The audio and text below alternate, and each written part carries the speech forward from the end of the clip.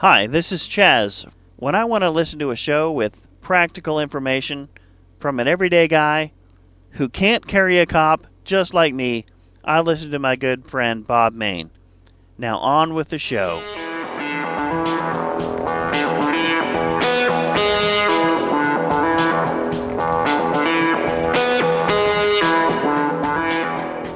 Hi, folks, I'm Bob Main, and welcome to another episode of the Handgun World Podcast. I carry a gun because I can't carry a cop. And this is episode 492, and I got a special guest again. I brought Spencer Keepers back because I got such great reviews from the first interview that I did with him about 6 weeks ago. So today's date's December 1st, 2019, which is the official release date of this podcast. Spencer is going to be joining me shortly to talk about pure shooting. Now, the last interview, I announced to all the Shooters Club members that there would be a pure shooting exclusive interview for the Shooters Club. And this one's different. This one's a little bit different that I'm putting out on the public podcast right now. So for all you Shooters Club members, thank you very much for supporting my show and the work that Ben does over at Modern Self-Protection. Spencer kind of talks a little bit differently about pure shooting in this episode, and he also spends some time early in the interview about gun modifications. So it's kind of a follow-up to my last episode about modifying your gun. And he talks about what he does to his guns and what guns that they are. As some of you might know, Spencer's a big proponent of DASA guns, which we call those double action, single action DASA guns. And he explains why, and he explains the modifications that he makes to his. So I really think you're going to enjoy this interview coming up a lot. I really did doing the interview. Remember, this show is sponsored by Concealment Solutions, makers of terrific holsters as well. If you want an appendix carry holster specifically made for that, then get one from Spencer Keepers, my guest on this show at keepersconcealment.com. If you want a good outside the waistband, strong side, inside the waistband, strong side, hybrid, or Kydex holsters, Concealment Solutions makes fantastic products. I use several of them. I really like the Cobra outside the waistband. A lot of people like the Black Mamba inside the waistband holsters. Just about any kind of gun out there, Jason makes a great product. He stands behind it. His customer service is outstanding, and he's just an all-around good guy. You get a 10% discount if you use the one-word coupon code HandgunWorld at checkout. Well, welcome back, everybody, and I want to welcome Spencer Keepers back on the Handgun World podcast. How you doing tonight, Spencer? Good. Glad to be here. Yeah, thanks for coming back on. It was about 6 weeks ago, by the time this episode releases, that we talked about appendix carry, and by the title I put out there, I thought it was probably one of the best interviews you'd ever done and the best information that you had shared on appendix carry, and I appreciate that. I got a lot of good feedback. Well, good. I'm glad to hear that. Yeah, it's always glad to hear that. When you do what I do, when you podcast and things, and you've probably even as a trainer have experienced this, you always want to know how you're resonating with people, good or bad. And so yes. I like to get, and I tell you what, I got zero bad feedback on that, and I got all good. I was actually kind of surprised that I got no bad feedback, because there's some people that are like, ooh, appendix carry, bad stuff, Right. But I didn't get any of those guys, men or women. Yeah. That's good. Yeah. So this episode, I want you to start talking about gun modifications, and the reason for that is my last episode that I just put out a couple weeks ago was on what I thought of gun modifications and what I've done. And I'll start by saying this. Back when I started doing this 10 years ago, started doing this podcast, I was one of those don't modify your gun guys. I was one of those. And I was fresh off Masada Ayub classes.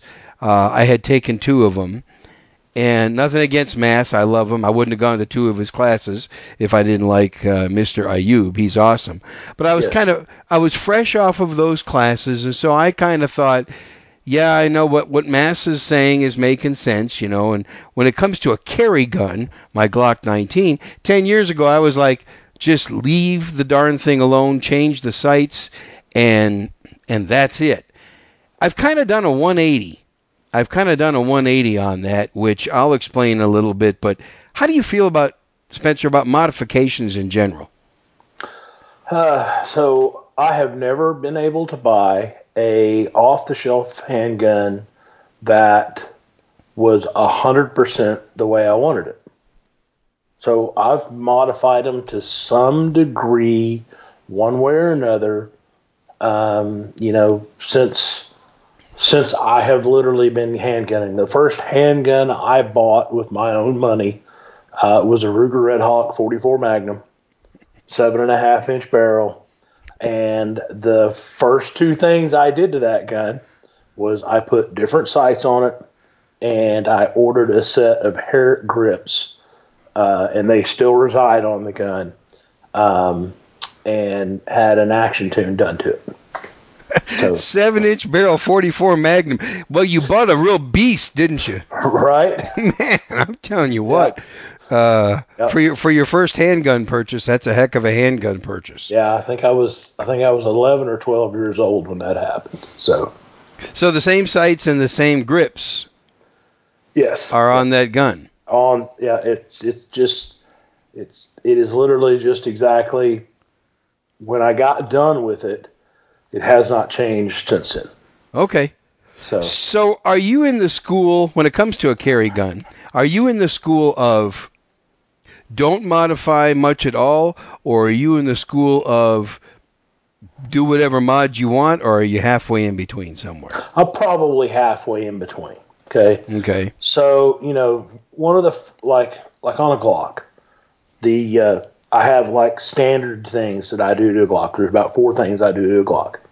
The first thing I do is change the sights, right? The second thing I do is tune the trigger. And I will typically, or a lot of times, and especially with the new Gen 5 Glocks, I can do that with all factory parts and get just exactly what I need. Then I will undercut the trigger guard.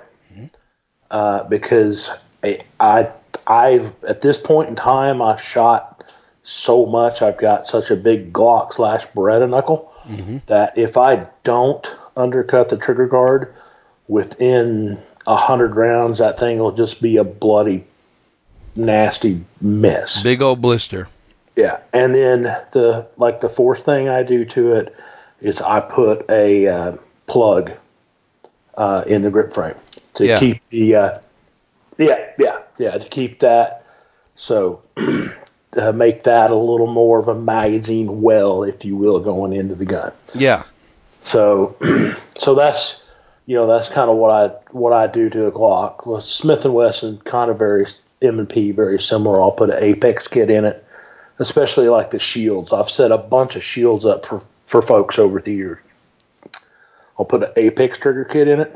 I'll undercut the trigger guard just a little bit, not much on that one, but I'll just kind of roll those sharp edges that are on the corners. I'll put Warren sights typically on those, and then on that you're pretty well done. You're pretty good to go. Yeah. And so that's on like a striker fired gun. That's kind of what I'll do. My wife's been shooting a 320 a little bit, and on it, we really haven't done anything. She likes it just the way it came. She likes the fiber optic sights. The trigger is acceptable to her. She shoots it like a house of fire.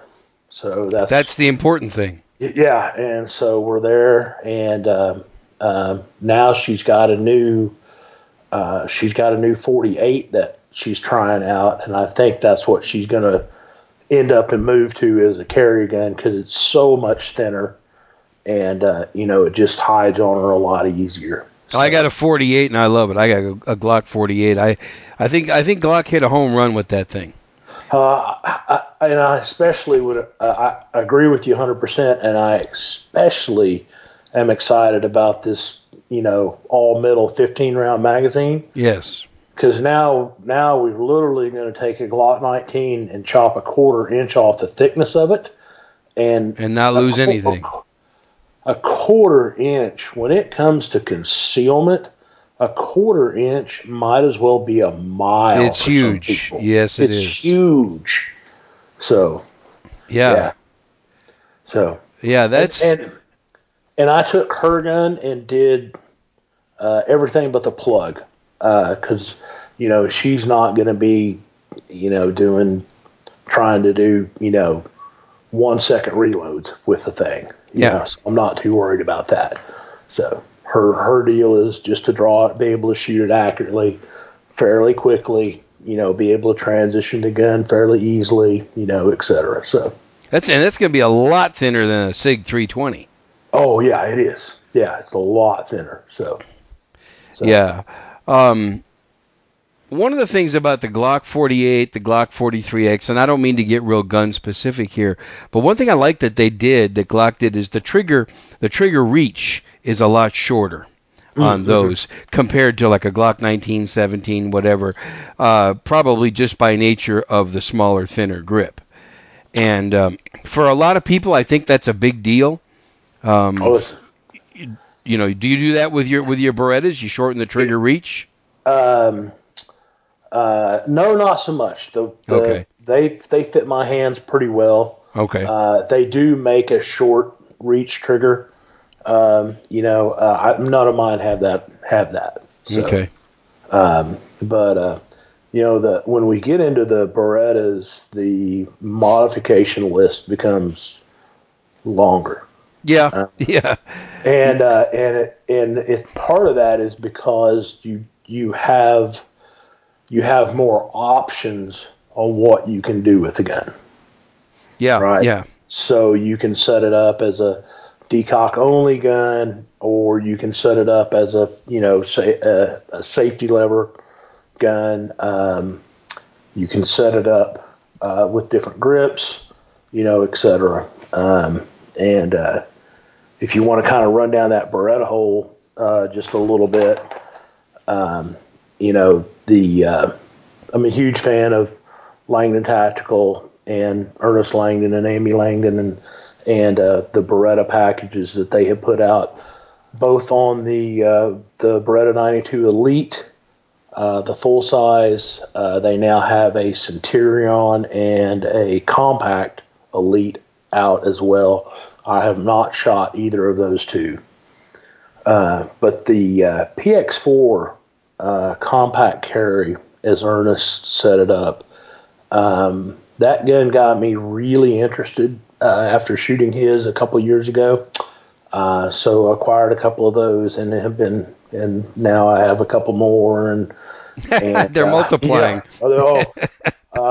And those are all either what we would call a Mod 4 or Mod 5 gun, meaning that they've had a trigger job done to them.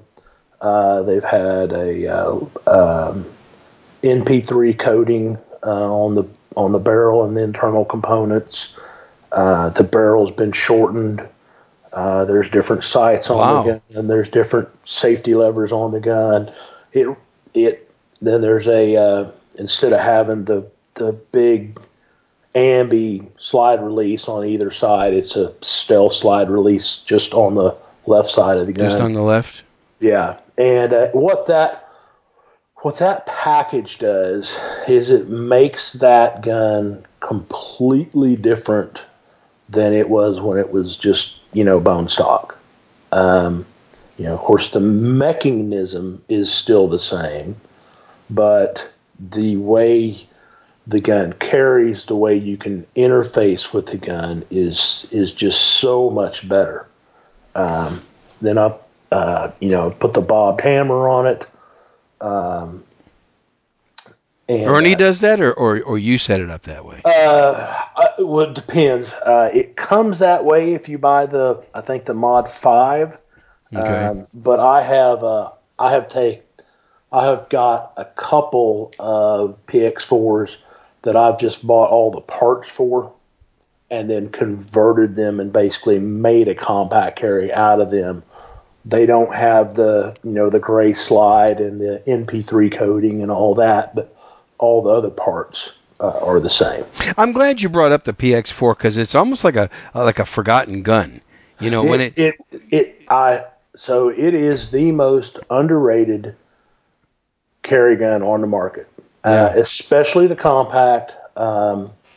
It shoots flatter. I've seen some high speed videos of guys shooting a Roland Special, Glock 17 with a comp and all that on it, light, shooting the same ammo, and the PX4 compact carry, one right after the other, and the compact carry recoils, or the muzzle rises about half what the Really? what the Glock. the Roland Special does. Okay. Because of that rotating barrel. Yeah. Right. So it's got a super fast cycle time, and interestingly enough, if you told me I could only have one defensive handgun, that's what it would be. So you're satisfied with the reliability of it also? I am. Yeah. Yeah, mine have been very reliable. They do take a little bit, I'll tell you right now, they're not a Glock. You need to put oil on them, maybe even a little bit of grease. But once you do that, they're a very mechanically reliable gun. Ernest shot 50,000 rounds through one and had I think it was less than 20, maybe even less than 15 stoppages with the gun over a year. Yeah, that's incredible. And so it's a slightly less than 4-inch barrel, right? Yes, correct. So that's the one you take. If you only had to grab one, you take a PX4 compact. Yeah, if you told me I could only have one self-defense gun, that's the gun it would be. Okay. So now, I am a huge Beretta 92 in general fan. Yeah, we know. But especially the Elite, because it has the total package, right? It's it's like that 1,000 horsepower Ford Mustang. It's got everything, right?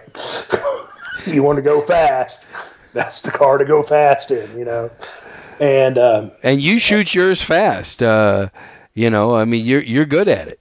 You're good, and you can run that gun something fierce. Yes. And I can shoot any gun I want to, right? I'm not sponsored by anybody, etc. But I'll tell you right now, if 3 years ago you said, you're going to become one of the biggest Beretta 92 fans on the face of the planet, I'd be like, you need to put the stuff you're drinking down. Especially a PX4 fan, right? Too. Right, that too. On top of that, yes. Yeah. On top of that, and so anyhow, so when Ernest brought the Elite out, he really did.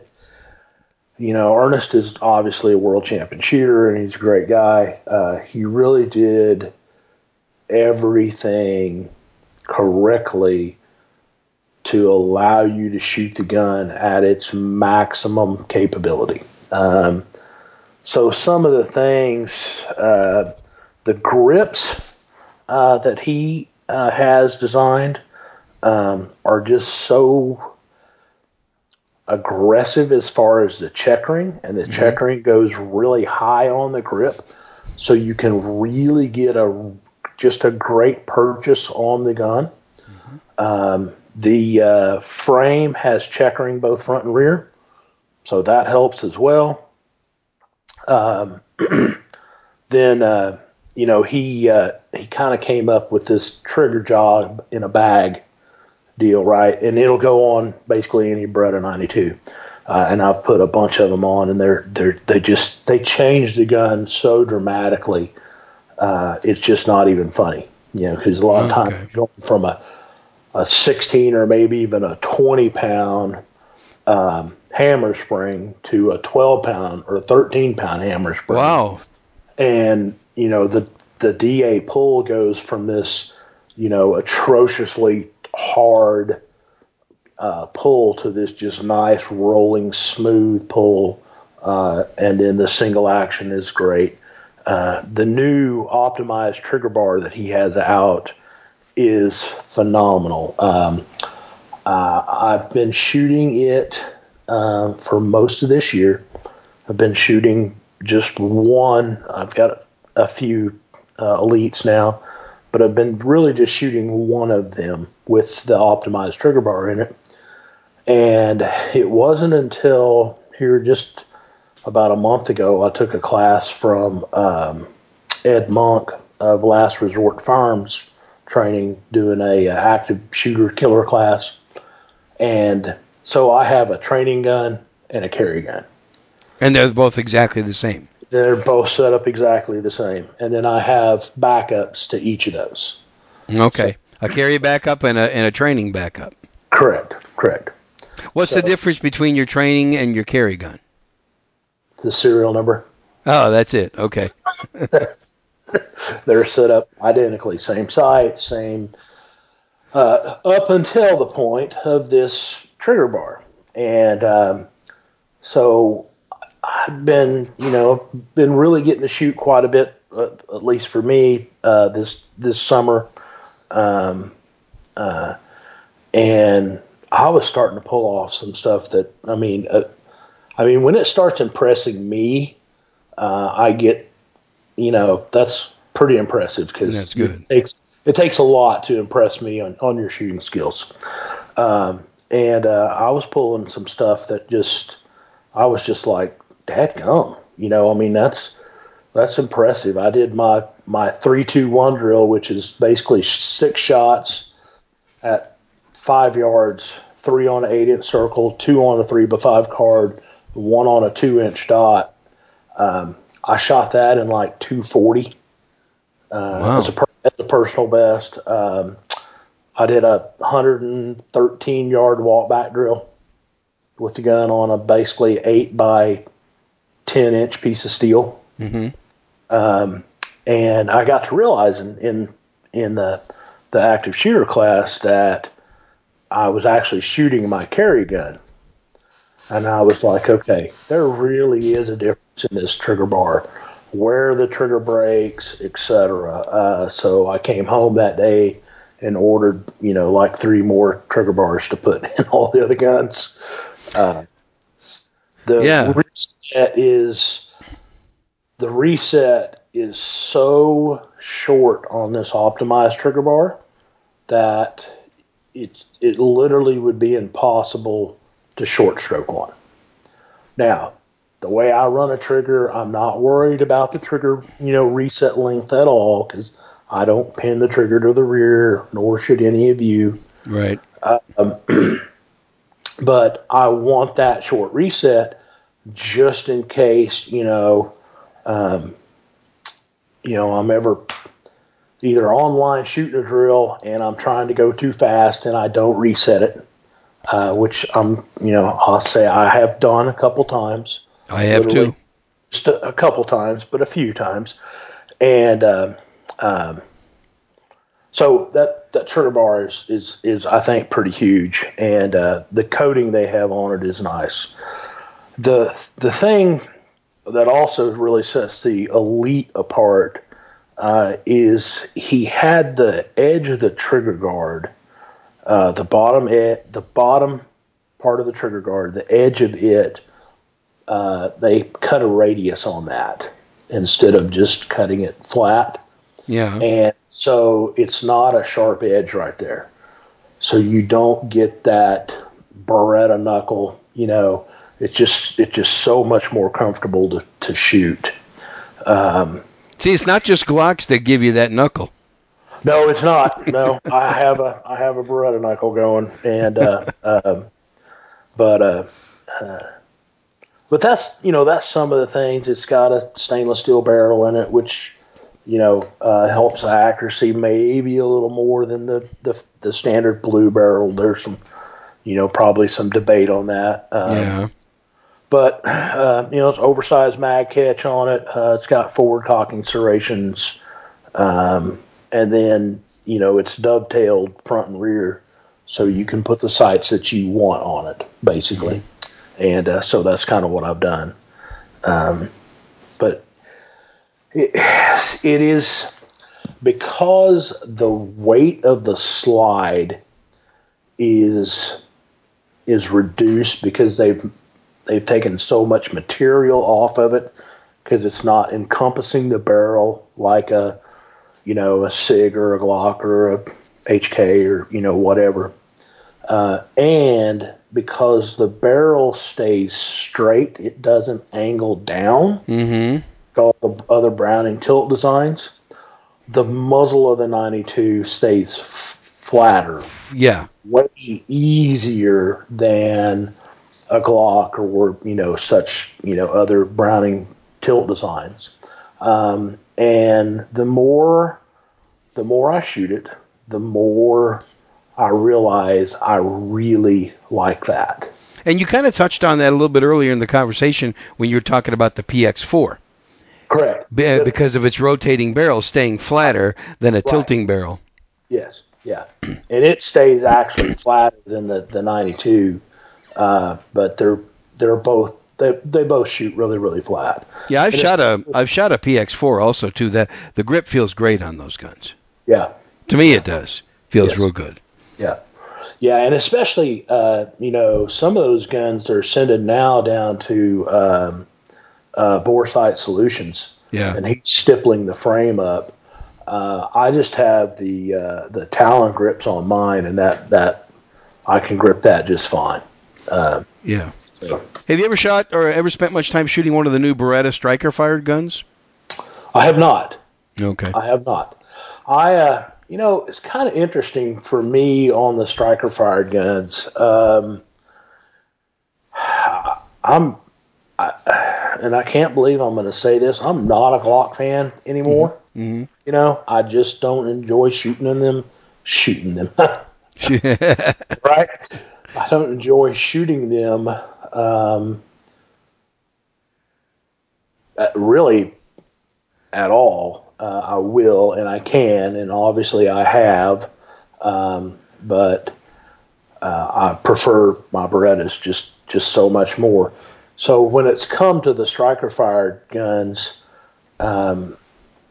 there's so many of them out there now. Oh, it's ridiculous. And there's just really not enough difference in them for me to get excited about it. That's funny you say that because I've noticed the same thing. There's not that much difference. I joke around with people. Some people get mad at me when I say this, but I say, there's a Glock, and then there's an American-made Glock, which is a Smith & Wesson. Yes. And then there's a German-made Glock, which is the new H&K striker-fired. And then there's the Swiss-German Glock, which is the SIG 320. And then there's a Croatian Glock, which is the XD. And I keep on going, and people say, Bob, would you shut up? But really, if you think about it, it is true. When you take these striker-fired guns apart and you hold them all side by side, if you put 7 of them, take the slide off, take the top end off, the design is all very similar to a Glock.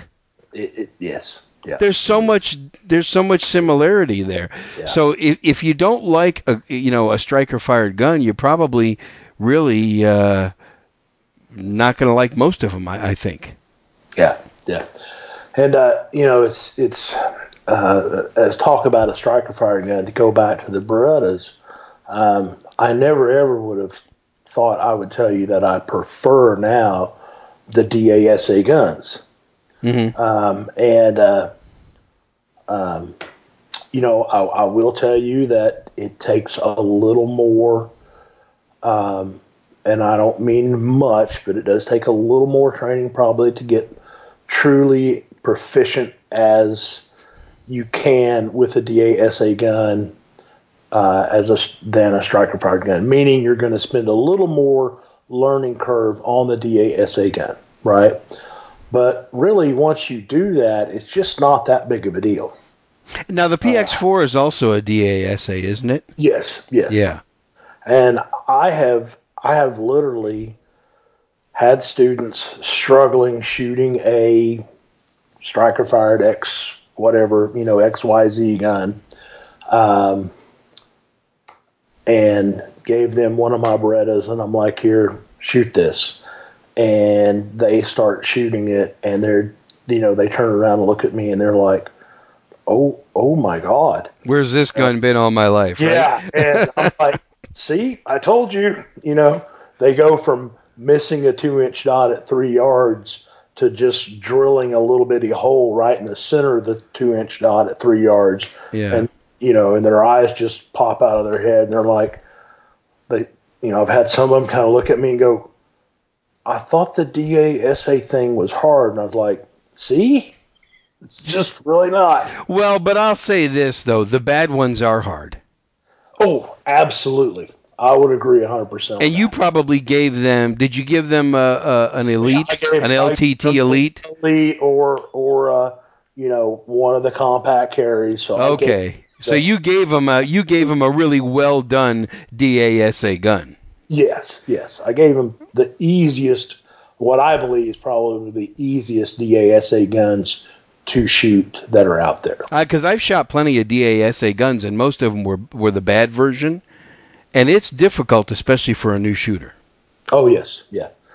If you get a like bone stock, 92 FS, and give it to a new shooter, you're probably gonna have some issues, because that 16 or 18 pound or 14 or 12 pound double action trigger pull is, and especially, and a lot of times it's not even so much that, it's the transition to that next shot. Yeah. I tried to teach somebody one time that showed up with a brand new SIG 226 bone stock. Right. And that, I don't think on the stock ones that double action trigger is not so great. No, it's not. And he struggled with it. Yeah. The I've got a couple of the SIG Legions. Yeah. Where they've done some trigger work to it before it left the factory, and those are I can shoot those just fine. Yeah. But there again, we talked about modifications. Yeah. I'm running some of the by far easier to shoot DASA guns and trigger setups that are out there. And to be fair, there's some pretty bad striker fired setups as well out there that are not so easy to shoot. Yes, absolutely. When it really comes down to it, we've talked. It's so ironic, but it's so true. It's sights and triggers. It's sights and triggers. Yes. It comes down to sights and triggers, and your ability to manage both. Correct. Your ability to manage the sights and the triggers. Right. While you're shooting them. Because, put real good sights and a good trigger in the hands of somebody that is a poor shooter, and they're probably still a poor shooter. Yes. The better trigger will probably I think, improve their performance slightly, maybe. But, right. Since I started doing the podcast from day one, I've always talked about 1,000-round trigger job. And I think you should give your gun a 1,000-round trigger. And I've changed that to a 2,000-round trigger job because ammo's so cheap. So do a 2,000-round trigger job, and I think you're probably going to be a better shooter on the 2,001st round than you would dropping $100 and whatever for somebody to lighten the trigger pull by 2 pounds. And ironically enough, one of the things that I see when I'm teaching is the folks that have these super tricked out, like my Glock has a 1911 trigger in it now. Yeah. Really, that trigger actually causes them to build anticipation. and they actually are hurting themselves as a developing shooter by doing that. I've seen him break the shot too soon. Yeah. Often, and they're 4 inches off target because they shot too quickly. Right. Yeah. And I've seen them yank the it's literally a 2.5 pound trigger now or something like that, and seen them yank it completely off the target, and that is anticipation. That's moving the gun, and ironically, when you give them a gun that is closer to stock, where you can actually feel the wall and you can feel the trigger roll off the wall, a lot of times their shooting will just skyrocket, and they will actually shoot a trigger that is worse, if you will, than what they were actually shooting before with this, highly tricked out trigger. Yeah. Now, Spencer, let me ask you this. So how do you feel about carry guns? To what extent should somebody modify a carry gun?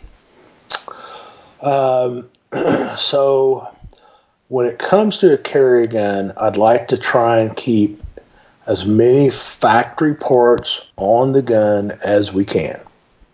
One of the cool thing about the Berettas is all these parts are actually factory parts. Good. Right. So, it's while I have a lighter hammer spring and all that, they're all factory parts. Right. Like with a Glock, a lot of people make a big deal about putting a 3.5 pound connector, in the trigger. And I get it. And you talked about mass earlier. I went to a class. In fact, it was the first time I ever got to meet or even see mass, this was about 2008 or 9, maybe 10, at the Rangemaster Tactical Conference when it was held in Tulsa. And a lot of what Mass talked about was, don't put a 3.5 pound connector, thank you, in your Glock, right? And, Gabe White and I talked about this a little bit. Can you shoot a New York triggered, Glock as well as you can a Glock with a 3.5 pound connector? And the answer to that is kinda. Not me. It depends on what the standard is that you're judging them against. Yeah, that's true. Right? Yeah. So, but when it comes down to shooting it at the limit of human function, you absolutely positively cannot shoot the heavier trigger as good as you can the lighter trigger. It's just physics. It's just not. It's just not going to work. Can you shoot it well enough to defend yourself in the vast majority of cases of the shots that you would need to make? Mm-hmm. Yes. Right. But I am not a big, thou shalt not do that for a carry gun. Yeah. Because the other thing that I kind of think about on that deal is I want to be, the day of my first shooting, I want to be a grandmaster, right? I want to be shooting at a grandmaster level. Yeah, that's a good way to put it. The first time you ever have to use your gun to defend your life, you want to be a grandmaster. Right. That's right. So, I don't want to have any additional complications with the gun in making it harder to shoot. Right? Yeah. If that makes sense. Yeah. and this may get off a little bit, but it almost comes down to an ethics thing. I'm trying to make the person stop the action that they're doing that caused me to shoot them in the first place. Mm-hmm. Right? That's all I'm trying to do. So the less rounds I can do that with, the more ethically I can do that, the better in my eyes. Yeah, and I think that would be a good case to make in your favor. That I was able to stop this and fire less rounds. Right. And in today's culture out there with all the people right now these days against guns, which we could do a 3-hour podcast on that, I'm sure.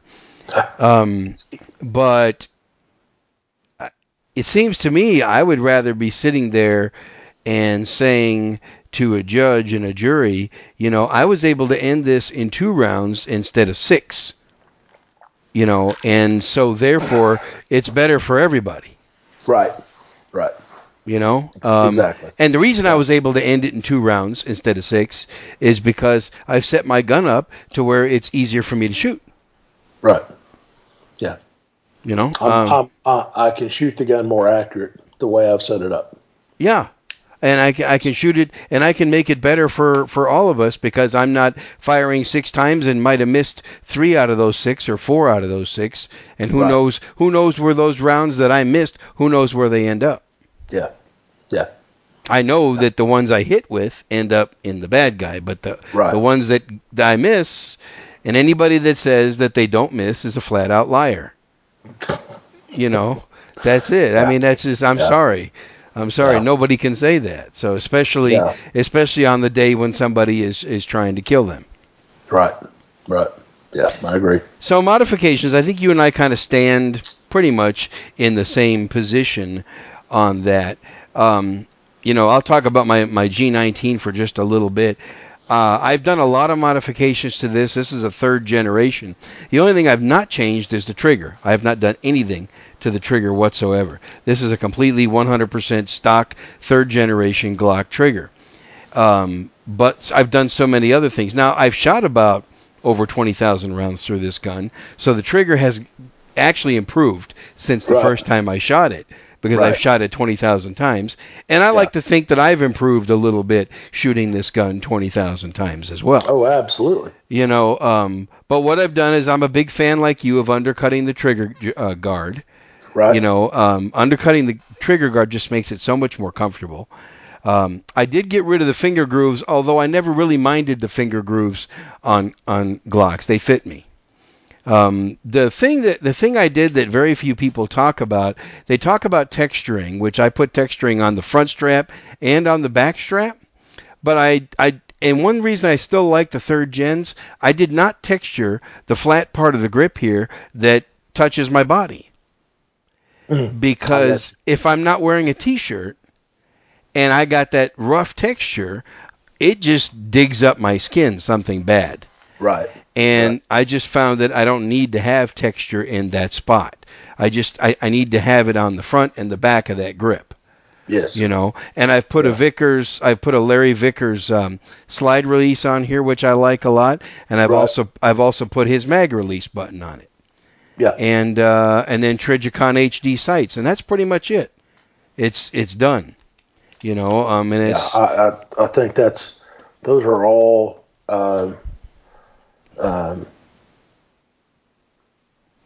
Those are all real solid mods. And like you said earlier, with my M&P, I have 2 M&Ps. The Apex Trigger Kit is really nice, and I put the duty weight in there, which I think only brings the trigger pull weight down to 5 pounds or something like that. Right. But wow, you want to talk about shortening the take up and the reset, and it's flat face, which I like. That's just a beautiful trigger. Yeah. It's a beautiful trigger. Yes. It just like you and your Berettas, that trigger changes those M&Ps completely. It makes it a different gun. I have had some students that were both shooting M&Ps, and one guy was just crushing it. And the only difference between the 2 guns was one had put the flat face trigger in it, and the other guy had not.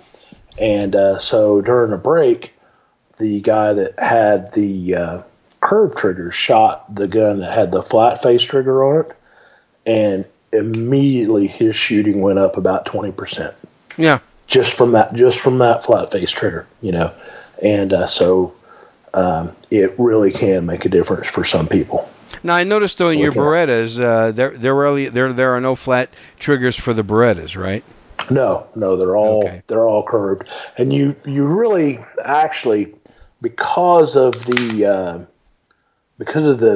DA pull, you really do need them to kind of be curved. Yeah. I guess you're right. Yeah. Because of the way your finger kind of rolls along the trigger as it travels to the rear. But hold that up again. But that curve, let me see the trigger on yours. The curve is not nearly as pronounced as the curve on a Glock trigger, though. It doesn't seem like it. It actually, I think it's because what you're looking at is that safety that's popped out. Yeah. I think if you push the safety in, you'll notice that the curves are much more similar there. Okay, then they're similar, yeah. Probably right. Okay, yeah, you're right. So. Yeah, that's true. Yeah. It is about the same. A little more similar. Okay. So, yeah. Okay. So I think we hit on modifications pretty well. I'll talk about a couple of websites for people. LangdonTactical.com, isn't that the website? Yes. LangdonTactical.com. They can find the Beretta 92s and the PX4s that you're talking about. Yes. And then like we talked about in the last episode you did with me, KeepersConcealment.com. They can find out all about you there. Yes. So I'll give those two free plugs out. So let's shift gears a little bit. I put up on the Shooters Club about a 30-minute conversation you and I had about pure shooting. So all the exclusive Shooters Club members that we have, they got the early release version of pure shooting, and they got it about 6 to 7 weeks ago. So now let's open this up to the public. Quickly define what pure shooting is. So for me, pure shooting is the ability to run the gun fast and accurately at or near human reaction time. Right. So you could argue that, well, everything is accuracy, but it's not. We have to have a speed component into it. A reasonable amount of speed, yes. A reasonable amount, at least, because we, whether it's an actual competition, right, and we're shooting against someone in a sport, we need to be able to judge accuracy and speed.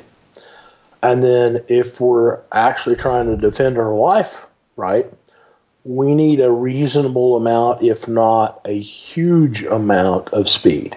Mm-hmm. Right? So I kind of, a friend of mine quoted it this way one time to me. He said, I don't know how much strength I need in a fight, but I would never want less of it. That's a good way to put it. So kind of the same way with speed. I don't know how much speed I'm going to need in a fight, but I don't want any less of it. I want as much speed as I can physically get in it. Same goes for accuracy. You don't know how much accuracy you're going to need, but you don't want less of it. Right. Yeah. Exactly. Ammo too. Don't know how much ammo I'm going to need, but I don't want less of it. Yes. Yeah. So, we've heard the old saying, people have kind of overused this. They've said, you can't miss fast enough. You can't miss fast enough. And I like to challenge that theory a little bit, because I think that there are times you probably could miss fast enough. And an example is I was shooting a steel competition match.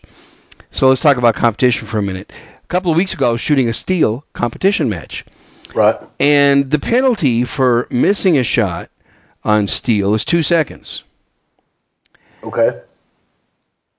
I can shoot at least 3, sometimes 4 shots in 2 seconds. Right. So if I shoot the steel and miss, I can shoot again and hit in far less than 2 seconds. Correct. So there's an example. I can miss fast enough. Right. Because I can recognize, because I can hear when I hit the steel or when I don't hit the steel. Right. So I can go, pow, miss, pow, and I hit. Yeah. Well, now that's it, and I have a reasonable amount of accuracy because I'm 50-50 at that point. Right. Right. So, and in a real fight, also, I think in a real fight, if you shoot and he has not stopped doing what he's doing, I think the average person can recognize that and shoot again, probably in less than a couple seconds, don't you think? Oh, easily. And another thing to look at in a fight, my buddy John Correa, active self protection, has done a bunch of study of videoed gunfights, and like the first person to get a bullet into the bad guy, Yeah. right, or if two people are fighting, right, the first one that gets around into the other one has a 90+% chance of winning that fight. Exactly. Yeah, I think even if that round wasn't, that perfect, high thoracic center chest, kind of hit. So I would, while it's not perfect, I would take a 1 second hit to the belly before I would take a 3 second hit to the center upper chest. Exactly. Yeah. Hands down every day. Because it could be all over in 3 seconds. Correct. And all over in not a good way for you. Yes, exactly. So yeah. Yeah, that's why the draw is so important also, and being able to draw and make that first hit quickly. Yes. All right, so pure shooting. So I like what you say, being able to fire at or close to human reaction time. What is human reaction time? So roughly a quarter second. Okay. So basically your splits are a quarter of a second. Yeah. So and your transitions,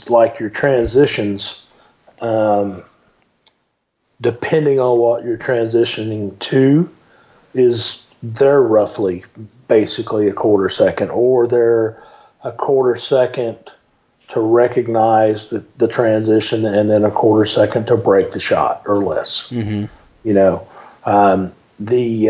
So what I see like in a drill that I do is it's called the 3-2-1 drill. You shoot. I talked about it a little bit earlier.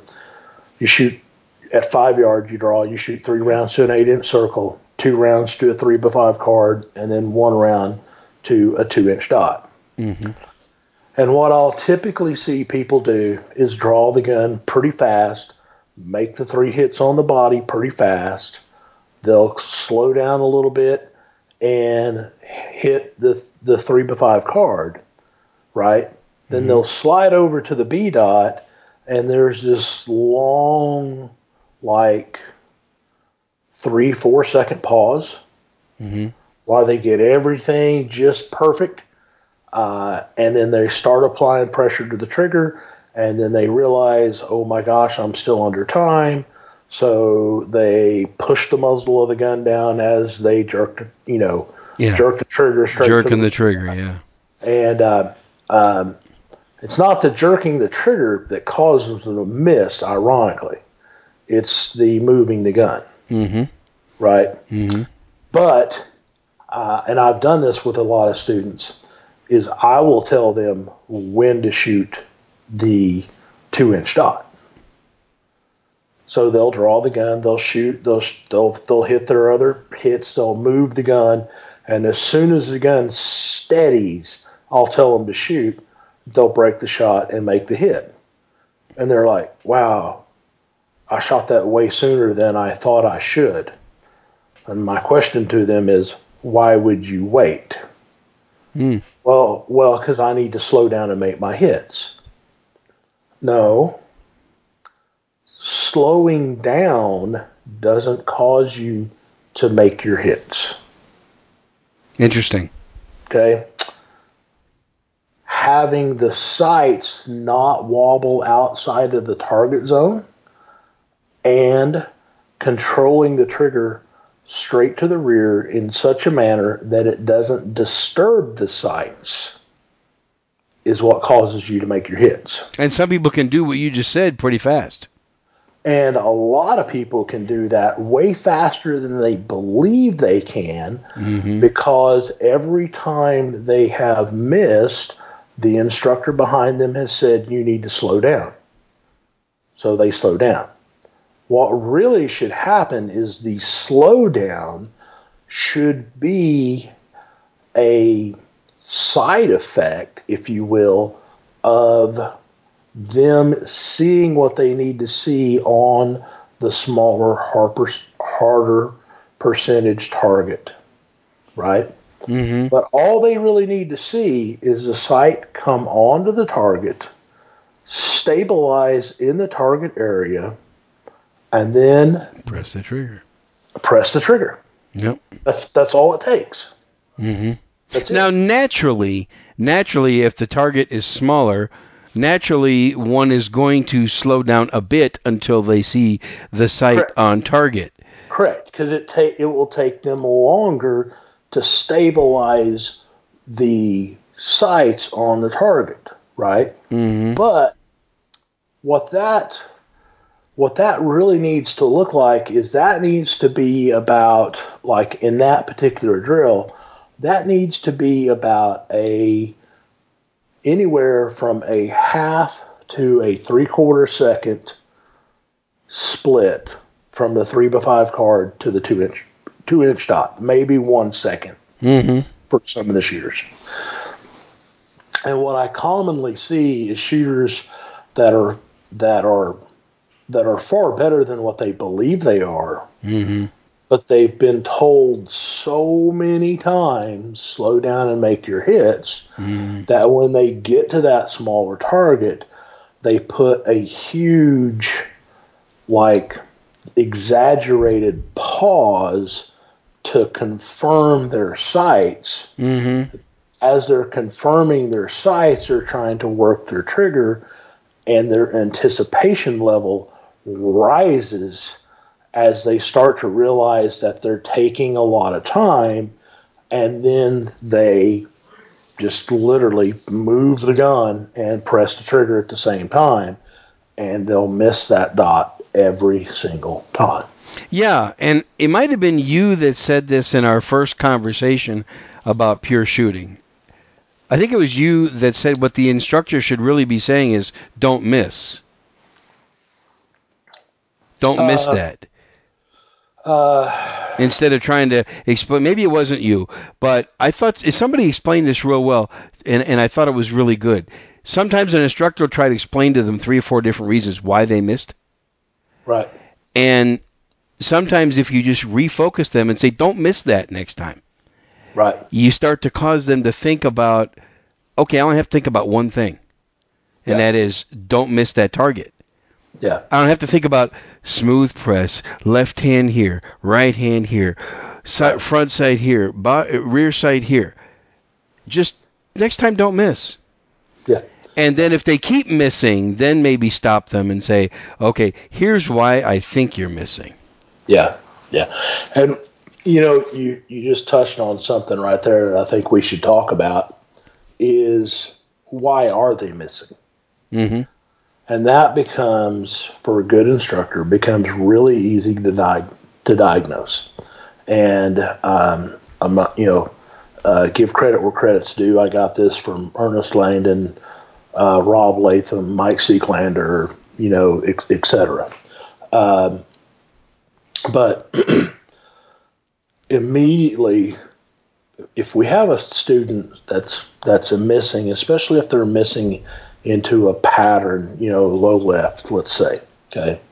So what we want to do is, as soon as they miss, we want to unload the gun, get them into dry practice mode, if you will, and I'm going to rack that slide fairly hard. Okay. And as Ernest says, this puts their lizard brain back in the fact that the recoil just happened. So you will more likely see what they were doing in live fire, except now we're going to see it in dry fire, right? And you'll see the gun snatch. You'll see the sight start to move, and then the trigger presses. It's like they're almost putting their post-ignition push pre-ignition. I did that one time with a student. We unloaded their gun, and I had them dry fire, and they were doing this, jerking the gun down. So when they did that, all I did was ask the guy. I said, "Now what just happened?" And he said, "I'm moving the gun." Right. I said, "Then don't do that." And he says, "I got it." I didn't have to tell him how not to do that. He got it. Okay, I'm moving the gun. Okay, next time I'm just going to not move the gun. I think most people can figure out what they need to do. Well, and that's the beauty of this is they can see what it is that they're doing. Yeah. Because they can't see it. Most people don't have the vision speed to see it in live fire. Yeah. Right? Because it happens so fast. That gun cycles so fast that most people just can't see it. So when you take them to dry fire at that point in time, they actually get to see what it is. If they're pulling the gun low left, if they're pulling the gun straight down, if they're heeling the gun up, if whatever it is they're doing, they get to see it. Okay, so then we do that a few more times until they get correct repetitions in. So what we're doing at this point in time is we're plasticizing the brain, and we're burning those neural pathways with coating them with myelin, right? Yeah. So now the brain knows the correct way to press the trigger.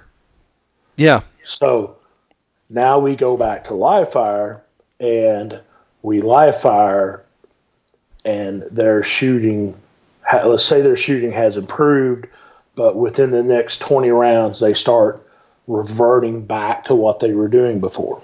The best thing you can do as an instructor for that student is have them clear their gun out and go back to dry practice. I will literally go to the range, and there are range sessions where I will shoot until I miss, trying to push my speed, accuracy, whatever. And as soon as I miss, if I didn't call the miss to begin with, right, I will unload the gun and go right into dry practice until everything looks perfect. Load the gun back up and go into live fire. Yeah. And rinse, lather, and repeat that until I'm starting to burn better neural pathways. Until they get it right. Yeah, you're burning better. And let me ask you this, Spencer. What's your take on this? Because you're a really good instructor. This happened to me once. I was teaching a class with my good friend and co-instructor, Ben Branham. And he's running the line, and I'm videotaping. I got my iPhone out like this. I got my iPhone out, and I'm videotaping some of the students. Right. And one guy on the line was just missing terribly. I mean, he just couldn't. I think we were having him shoot at a little circle, and he just couldn't hit it. And so when we got done with that, he kind of made a comment. He says, "Hey, I just don't know why I'm missing." And I said, "Well, sir, I'll tell you what. I got you on video." I said, "Do you mind if we watch this together?" And it was when we took a break time. And so I showed him on video. I showed him shooting right back to him, and he's looking at it, and his eyes got big, and he goes, "I know exactly what I'm doing." Yeah. And I said, "Okay." I said, "So next time, just don't do that." And he got better because he was able to watch himself what he was doing. Right. And I didn't intend for that to happen. It happened by accident. I just happened to be videotaping, and this guy was struggling, and he was on the video. So I do that probably with at least one student in every class. Okay. I will video them because I'll go through what we just talked about, right? And if that doesn't work, or maybe if it's something else, maybe if it's some part of their draw stroke, if they're not getting what I call the Judy chop, Seeklander, and I call it the same thing. If you don't know what a Judy chop is, there's some YouTube and you need to do for Diamond Days Ninja School, right? YouTube Judy chop. Yeah. So, if they're not getting that, or if their hand position isn't quite right on the gun or something like that, I can video that and then show them what it is they're doing. And they stand like your guy did. They stand a much better chance now of going, oh, okay, now I know what it is I'm doing. I now see I know I can fix it. Right. Because we have mirror neurons, right? And when we see, this is another reason that I think if you're an instructor and you are not demoing your drills, my belief, you're doing it wrong. I've heard you say that. And I just have a real strong belief in that, right? Because people need to see how it is done. Like sometimes they need to see it done just to believe that it can be done. Yeah. Right? Let's talk about a sub 2 second build drill from concealment. I mean, most people walking around out there that train the way we do are going to go, that can't be done. And I've been like, okay, well, watch this. Let's put that to the test. Yeah, I'm not going to say that I pull off a 2 second, sub 2 second build drill every time, but I've pulled quite a few of them off in front of students, and they're like, oh, okay, so it can be done. So it can't, yeah. Okay, well, now I can work on it because I have seen it done. Mm-hmm. So, yeah. Both of those, video especially, there's actually an app called Coach's Eye. Mm-hmm. I've played around with a little bit, and it's pretty cool because you can really start to get into the minutia of what it is that you're doing. So pure shooting has a lot to do with not letting the gun move. Exactly. It interestingly enough, if you hold the gun and aim it on whatever it is that you're trying to hit, and manipulate the trigger without the gun moving at all, you will hit what you want to hit every single time. So let's finish with that. Let's finish this episode with that. How does a person do that? How do they hold the gun so that it doesn't move when they fire it? So that gets into grip, and I talk about grip differently than most instructors do. And I'll kind of run through that real quick. So the first thing is, with my strong hand, I want a very high grip on the gun. And if your listeners or viewers can see that, I'm as high up on the gun as I can get, right? It's really pressed deep down into the web between my palm and between my thumb and forefinger, basically in the palm of my hand, right? Mm-hmm. I am gripping 3 fingers around the front strap, and I'm actually trying to take the fingertips and push them to my palm. Okay. So I'm gripping this way, like in a circle. So you're really squeezing that gun. Circular motion. Yep. Okay? You're squeezing the snot out of that gun. Then when I hit my Judy chop index, which is up against, so I'm taking my support side index finger and I'm marrying it up against my traffic driving finger of my right hand and the trigger guard at the same time. Okay, that's what I'm trying to hit. And then I take that and as I push the gun out, I roll the grip up, and I'm gripping the gun. And what I'm trying to do is I'm trying to take the the pad of my palm and get it on the corner edge of the gun. So when this hand comes in, I'm not just taking and closing my hand onto the gun. I'm actually coming in behind the gun at an angle and wrapping that grip up. And then I'm doing the same thing with this hand.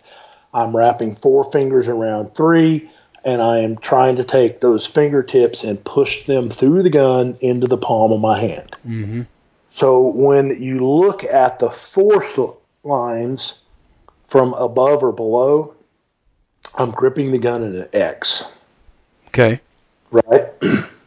So once you do that, and you've got good grip pressure on the gun, it needs to be tacky. And this is really super hard to explain. But it just needs to be to the point, like at one point you may actually grip the gun too hard. Yeah. And your grip come apart, even though we tell you to grip the gun hard, right? Because you don't have the strength to maintain that. Well, you don't have the strength, but you don't have the friction on your skin on the gun. I understand. Right? Okay. So once you've done that, then it's all about doing whatever it takes to operate the trigger for the desired target. Okay. If it is if it's a 8-inch circle at 3 yards, I can put the front sight somewhere close to the center of that target, just as long as I see some glimmer of sight in the target area. I can start pressing the trigger, as long as I'm pressing the trigger to the rear without disturbing the rest of what's going on. Okay. Yep. Now, if I need a more precise shot, I'm going to spend more time prepping the trigger, right? So, a lot of people will say, oh, well, Rob Latham, he's just a trigger slapper. Okay. I've watched Rob shoot, and he slaps the living crap out of the trigger. And he slaps the living crap out of the trigger shooting, 0 down IDPA at 25 yards, running like 2,500 splits. And the reason he does that is because he can.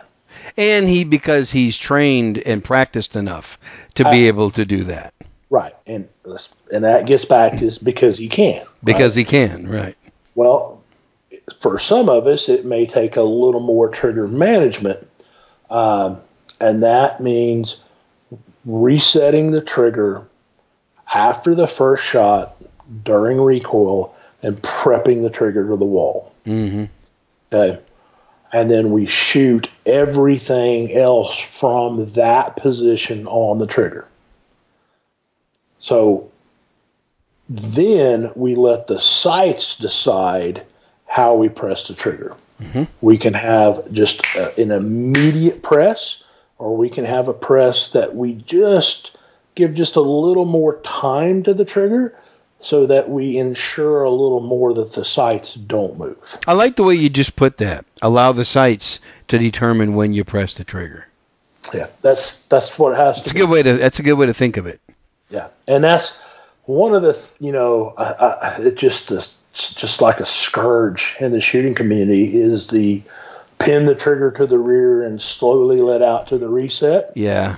Right? So what happens to guys, and I just had a class or a private lesson ended up being a small class, but there were 3 of them, and that's what they had been taught to do, right? So I told them literally what was going to happen as we went through the day, because it takes a long time for some people to break that habit. Yeah. Right? Because once they get under stress, that habit comes back. Okay. So what will happen with most all the trigger pinners I've ever seen, you put them under pressure like shooting the super test, or the test, 10 rounds, 10 seconds, and 10 yards. And what becomes their indication to shoot the gun again isn't the sights, it's the fact that the trigger reset. Yeah. And a lot of times what you'll see is they'll actually have the trigger pinned to the rear, and they'll be aligning the sights. They'll be on target. They'll get the sights aligned, and then they'll run their finger forward and then come crashing back all the way through the trigger, and they'll take and just pull the gun off. And they'll move their sights, yeah. And they'll move their sights. And, it literally is the definition of irony. The technique that you are using is keeping you from gaining the results you want. It's interesting. So resetting and prepping the trigger to the rear during each shot, and then allowing the sights to dictate how you press the trigger for the hit that is required. That's pretty good. That's pretty good, Spencer. Let's finish with that, because we've given people a lot to think about. Okay. Already so far. And I want you to come back and do a Pure Shooting Part 2 episode with me. So okay. maybe in about 3 to 6 weeks, maybe like shortly before Christmas time, let's record another one. Okay. And then that'll kind of, maybe I'll put that out like a January 1st episode. So if we record it shortly before Christmas, so now listeners can get ready for that. There you go. Thanks, Spencer. I appreciate it. One more time, tell people, give out your website and tell them if you got anything new coming up with your holsters or classes or anything like that. Keepersconcealment.com. You can find everything about us there, the holsters and the training company. I've got my first part of my 2020 schedule up already. So going to be in Ohio a couple of times. Looks like I'm going to be in Virginia.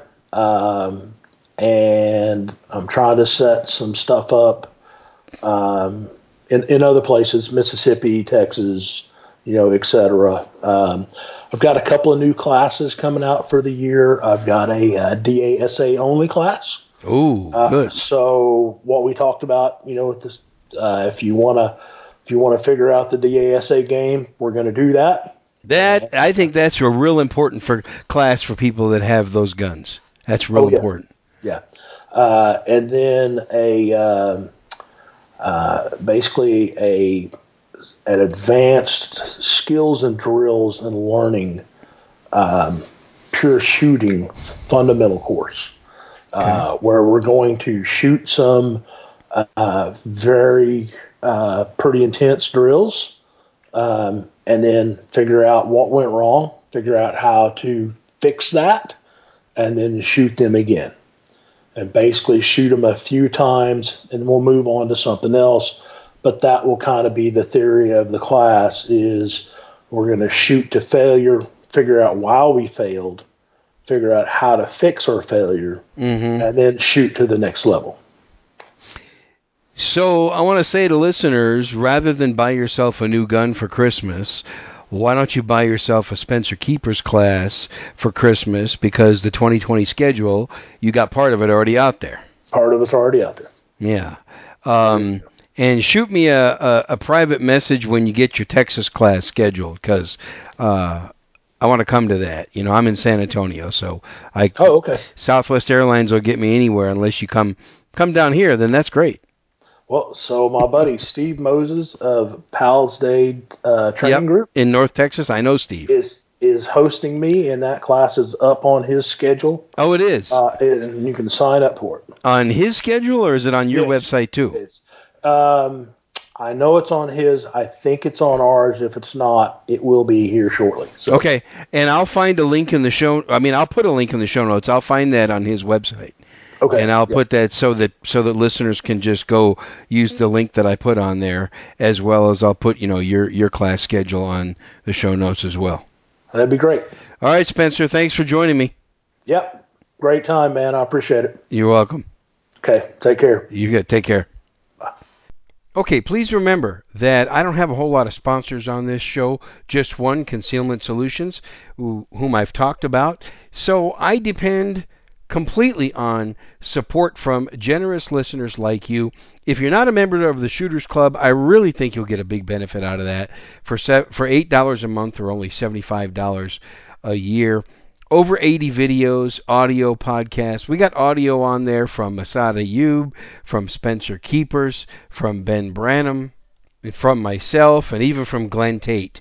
And as far as the videos, we've got footage from the training classes and also videos that Ben and I did on just how to become just an all-around better shooter and defend yourself better. So please consider joining that. I'd very much appreciate that.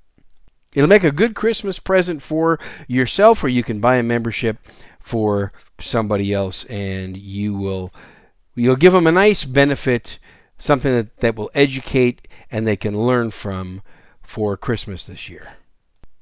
All right, so let me close the show with kind of a modern survival life skills tip for you. As many of you know, I started podcasting doing today's survival show, and so all that stuff is always in my mind at all times.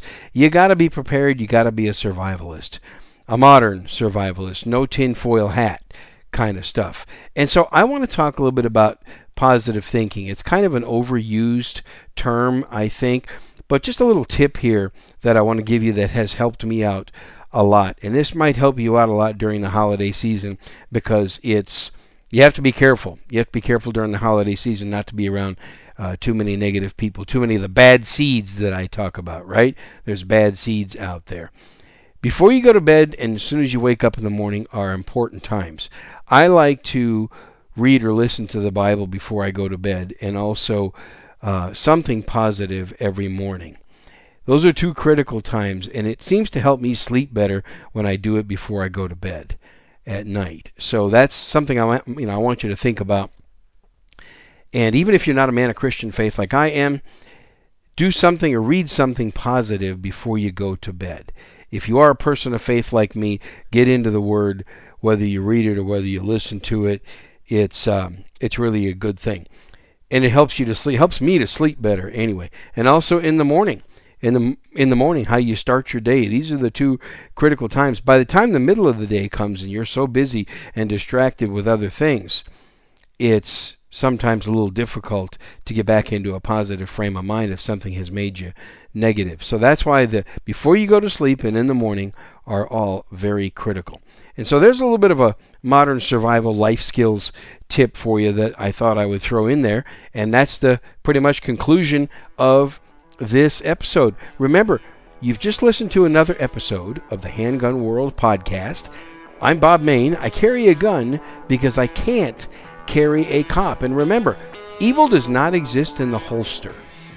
It exists in the hearts of men and women. Shoot straight, shoot safe, read your Bible every day, and I'll talk to you next time. Goodbye.